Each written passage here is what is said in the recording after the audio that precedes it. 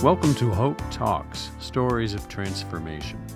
Hope Talks is a project of David's United Church of Christ in Canal, Winchester, Ohio, and dedicated to providing stories with different perspectives of hope.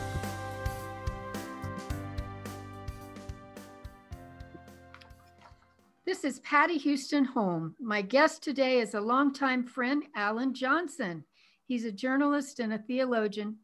Alan has a compelling story related to capital punishment. There is so much to unpack beyond those two words, capital punishment. Alan's years of witnessing legal injections, his doctoral research on forgiveness, a soon-to-be-published book. So from my desktop studio in Canal, Winchester, Ohio, to yours, Alan, about 25 minutes away in Gahanna, Ohio, welcome. Or should I call you Dr. Johnson? Well, thank you, Pat, but you don't have to call me Johnson. You can call me Johnson, but not Dr. Johnson, because even my own kids won't call me Dr. Johnson. We've known each other a long time, and Alan is just fine.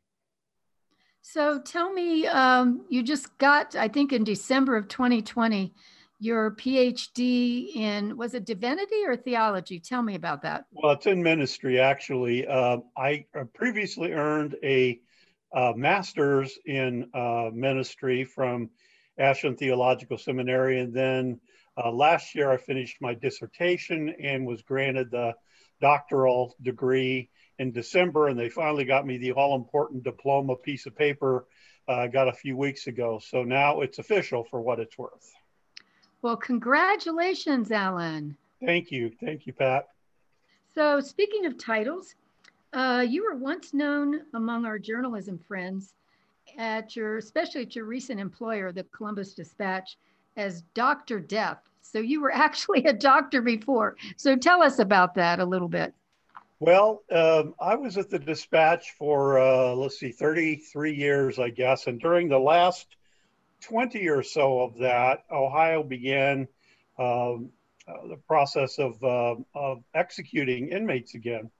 And the process would be if there was a local reporter on where the prisoner was from, that newspaper or news organization would have a reporter. So I was on duty for that when it was a Franklin County inmate about to be executed. But also there would be other times when I would fill in for other people who didn't want to do it or there wasn't a witness. So my friends in the journalism business who tend to have a dark sense of humor began calling me Dr. Death because I had covered so many executions over a period of time. So that's how that rather odd nickname came about. So how many did you cover total? Total, I covered 21 executions, 20 of them in person, and one of them, oddly enough, through a closed circuit video connection. Long story short, it was a serial killer named Alton Coleman. He was actually the first one I witnessed, and there were so many victim witnesses that they had to have a closed circuit in prison TV situation set up. So I witnessed it while watching it on a 25-inch screen in another part of the prison. But I did watch that execution, and then the next 20 over 18 years or so were in person. So at one point, Alan, there were like 28 states in the United States who had capital punishment. And at one point, I thought maybe you had witnessed more of those than any other reporter. What can you tell me about that? Well, the 28 is right. There still are 28 that have capital punishment, including Ohio. We have capital punishment, although it hasn't been used for a number of years now because the governor is not too likely to approve it, and also because we don't have the appropriate lethal injection drugs necessary.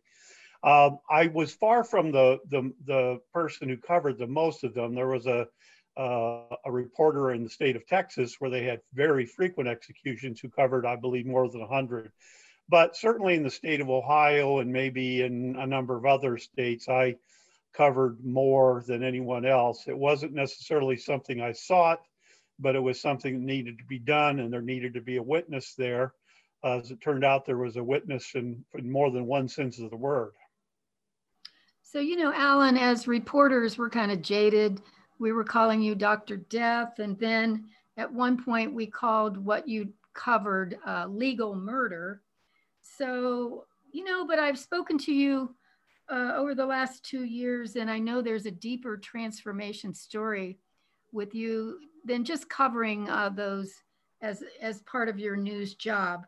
So what can you tell us about that story? Well, and just to backtrack a second, the reason that I've referred to it as legal murder is in Ohio, anyway. I'm not sure about every state, but in Ohio, once an inmate is executed and they fill out the death certificate, the cause of death is homicide. So the state of Ohio conducts a legal homicide, a legal murder, to execute inmates by lethal injection. So that's kind of where I pick up that. I began, over a period of time, I began having pangs of conscience about not being more concerned about the fact that I was watching men die on a somewhat regular basis. And I had started going back to church again at the Vineyard Columbus, a mega church, evangelical mega church in Columbus. And it began bothering me that it didn't bother me more what I was doing. So I think that was God talking to me and saying very gently that, maybe it's something you should think about, and maybe there's a purpose for you being there. So I had conversations with my pastor, senior pastor, Rich Nathan at the time, and we talked about it. And the bottom line of that was that Rich's prayer and my prayer, and we kind of together concluded that there was a purpose for me being there as a witness for God, in addition to being a witness for the newspaper. In other words, there was a purpose for me watching someone being put to death, one of God's creatures put to death. And I think that was the beginning of my awakening, which then soon led to my being involved in the seminary for my first few classes. So that's kind of where it started. And then things got more intense and more involved as I was into my seminary courses and finally into the doctoral portion of the program, where I focused on the death penalty.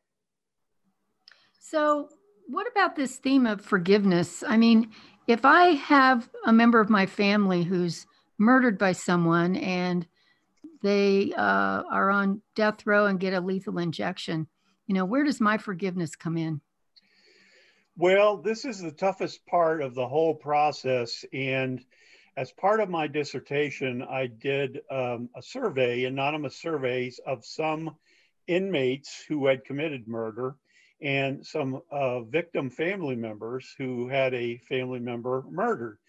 And I asked them a number of questions about how they felt about the death penalty and how they felt about, the person who committed the murder and so forth. And it wasn't a hard and fast conclusion because my numbers weren't as great as I would like. I didn't get a great cooperation as I would have hoped. But the people who obtained some measure of forgiveness for the person who committed the murder always felt better about their situation, about their life. Because the lack of forgiveness I found directly and indirectly through people I interviewed and through the survey, those who can't forget suffer the most. It's like something eating them up from the inside out. The death is painful, horrible, but their inability to forgive, and you don't forgive and forget. I don't want anyone to think you forget that loved one, but you forgive, and you have to keep forgiving and keep forgiving and keep forgiving, and then you can move on in a better way than you could have if you didn't forgive. So it was kind of a theme of my dissertation, and hopefully as I move into the book phase of it, that I will be able to bring that across, because there simply is no closure as you hear about it from an execution. It will end the process of there being hearings, and it will end the process of an execution and news stories, but there's no closure to losing a loved one to murder. It just doesn't happen that way. But does forgiveness help you with the closure? Absolutely. That's, again, I wish I had bigger numbers in my survey because it showed that, but I didn't have as many as I would like to, but those who had some ability to forgive were able to have more closure. They were able to deal with their life better, move on with their life. Those who couldn't do that or wouldn't do that had a lot more trouble. They were just it was like a scab that they were constantly picking at and reopening the wound over and over and over again. So the ability to forgive, not forget, but forgive. And as I think they said in the Bible, how many times we should forgive. And Jesus said 70 times 7. So it's not one time, oh, you're forgiven, I'm moving on. It's a constant process of forgiveness. And, you know, I wish I could say that if my loved one, God forbid, were to be a murder victim, that I would be able to do that. But Pat, it's incredibly hard. And I've seen people struggle with it, and I've seen people have a measure of success. But in my opinion, it's really the only way you're able to live with losing a loved one to that horrible way. Wow, that's pretty powerful what you just shared, Alan. I really appreciate that. So I know writing for a newspaper is different than writing a dissertation or a thesis. And now you're working on a reader-friendly book on this same theme of forgiveness and hope and capital punishment and all that. So tell me a little bit about the book. I know it's not quite ready for release yet, but what can we expect with the book and when can we expect it? Well, hopefully I'll be able to wrap up the writing of it in 6 months, and then we'll see about the publication when that comes about. I'd hope it'd be out there in about a year. And yes, in terms of different styles of writing, there's now 3 different styles of writing. First, I had my journalistic style, and then I went to academics, and I had late in life. I didn't enroll in seminary till I was 57 or something. And the academic writing was very stifling, I found, unfortunately. Eventually, I was allowed to have my own voice because I had a very good, compassionate, understanding, aggressive advisor who fought for me. But the academic style was just a little bit too stuffy, a little bit too buttoned down, and I did struggle with it. But I made it through that, and the dissertation is, well, it is what it is. I think it's pretty good. And Pat, you know, you helped me a little bit with the editing on it. You know that it's decent, but it's not as strong as I would have liked it. So now we're into the third phase where I'm taking the dissertation, my journalism, and then trying to make it into a readable, hopefully message laden book about both my journey into theology and my journey into covering the death penalty and how I've ended up where I am. And that requires a kind of a combination of the storytelling that I learned from journalism and then putting in a message, because that's something you don't particularly do, as you know, from journalism. You don't have a point of view, or you try not to. You don't have something to sell or an angle to push. You're just writing the facts and putting a story out there. But now I'm telling a story that I think has an important message. And so I've come upon kind of a third style of writing that's a little bit different and a little more challenging, but I think it's rewarding. I probably have 13 or 14 chapters pretty well underway now. And it goes from the beginning when I first covered capital punishment all up until this point where I've been retired for 3 years, but still dealing with that subject. And as you said, the topic of forgiveness. Any idea when it might come out so that we can purchase that book? I'd like to say I know, but I don't. I do have a colleague who I've known for many years ago has recommended an agent to me that's going to be looking at it and hopefully find a publisher for it. But basically, I wasn't entirely comfortable with this, but it was recommended and I finally came around. It's kind of the story of my journey from being a journalist to being a journalist who had a conviction and had some conscience issues, and then how I went to school and how I went to seminary and learned a little bit more. And I realized, Pat, that there was a purpose, and it wasn't just something I made up, that God wanted me there in those dual roles, which, you know, are pretty unusual, being a journalist and being a theologian. He wanted me there as a witness for him, and he wanted me I think he wanted me to go to school in the first place to do what I'm doing now. I mean, I fought with God about it, and you know how that goes. You never win, and you shouldn't win. But he wanted me to get this education. He wanted me to end up where I am now, and to write a book to say, here's what I experienced, and maybe here's some lessons that people can take away from it if they've had to deal with that horrible tragedy in their own lives. So I suppose none of us, including you, with all of this, will ever know how much we impact others' lives. But I feel that this book will have a really strong impact. So, and also I wanted to mention a friend that you brought into my life that I've met virtually, Andrea, who worked in the prison system. And I really appreciated the connection the three of us had as Christians, as well as communicators and writers. That was pretty rewarding. Well, Andrea Dean Carson is, I knew her as the public information officer for the state prison department, and I knew her even more importantly as a person who stood next to me in many situations in the death house where executions take place, and witnessed the executions as I witnessed them. In fact, I believe she may have even seen, well, as many or if not more than I did. So we shared that as a bond that I guess not many people have. And then later, after retirement, we both kind of explored a little bit about our Christianity. And I asked her to be what's known in the dissertation writing area as a field consultant. And she provided a great deal of help in guiding me along the way and giving me her insights, as did you. You played a big role in that and giving me some inspiration for writing a couple directions for a couple of chapters that I think really turned out to be very evocative and very emotional, and I hope inspiring. So I need to thank you, and as well as Andrea. Both of you were vital to me being able to complete that. Well, I think Andrea and I feel honored to be part of this journey with you. I'm thinking about hope, and I'm also thinking about you're working on the book, and you're also working part-time for a Central Ohio Mental Health Association. I wondered if you could give some final thoughts about where you are with your part-time job and anything else about hope.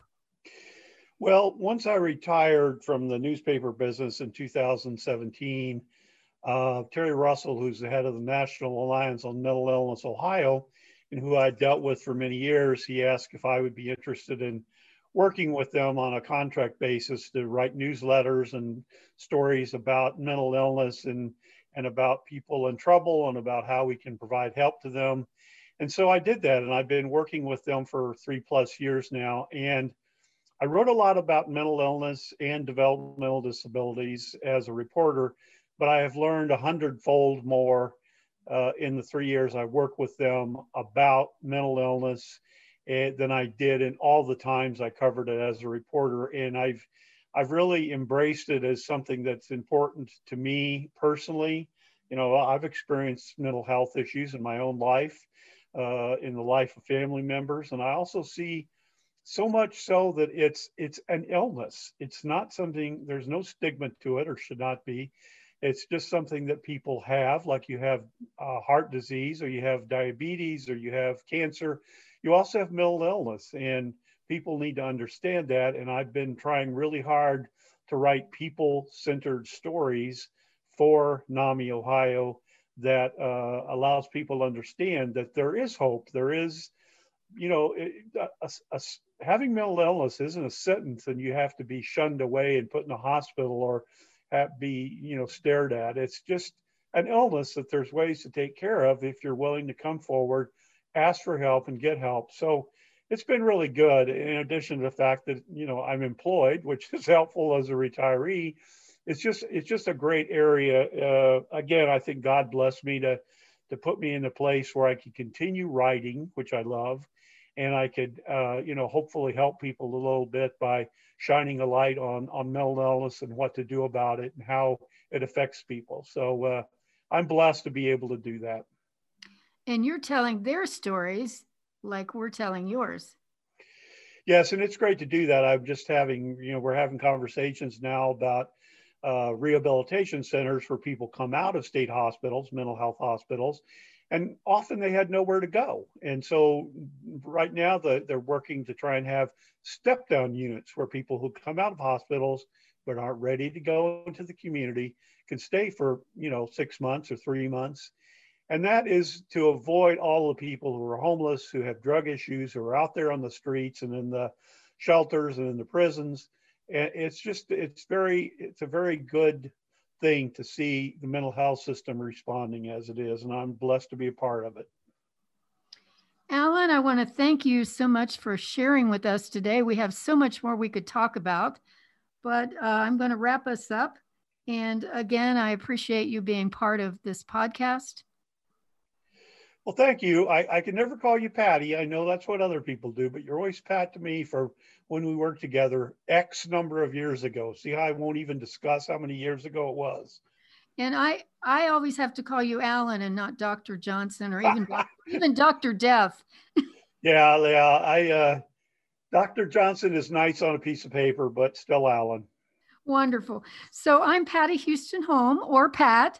My conversation today has been with Alan Johnson, or Dr. Alan Johnson. He's a journalist, a graduate in theology and divinity, an author, coming to us about the topic of capital punishment from a new dimension of forgiveness and Christianity. If you have a comment about this podcast or an idea for a future podcast or a story of transformation, please send us an email at hopetalks@davidsucc.net. Be blessed. Thank you for listening to this segment of Hope Talks. I hope you join us again. And please encourage others to listen and check out other David's United Church of Christ programs at davidsucc.net. It is our hope that your day is filled with hope.